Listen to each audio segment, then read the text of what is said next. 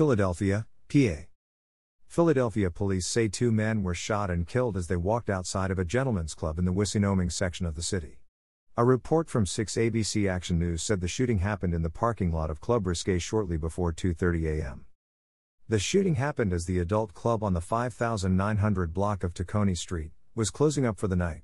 Police say 22 spent shell casings were found at the scene. 7 shell casings were found in the parking lot, but the majority of the spent shell casings were found at the entrance to the club. Police say they located a 32-year-old man in the parking lot. He was unresponsive and suffering from head and leg wounds. He was taken to Temple University Hospital where he was pronounced dead. The second victim, a 42-year-old male, was taken to Jefferson Frankfurt Hospital, where he was pronounced dead shortly after arrival. Investigators have reportedly talked to multiple witnesses, who all say the shooting started when the two men left the club. Police are still searching for a motive and suspects involved in the shooting. So far no arrests have been made. Nazi Media. 5 inmates, including 2 accused of murder, made an escape from the Pulaski County Jail in South Georgia on Friday night.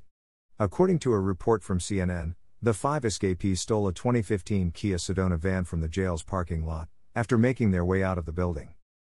The Georgia Bureau of Investigations, GBI, issued a statement saying that all 5 escapees have a violent history of crimes, and asked the public not to approach the individuals if seen. The GBI also said the men were armed with at least 2 tasers.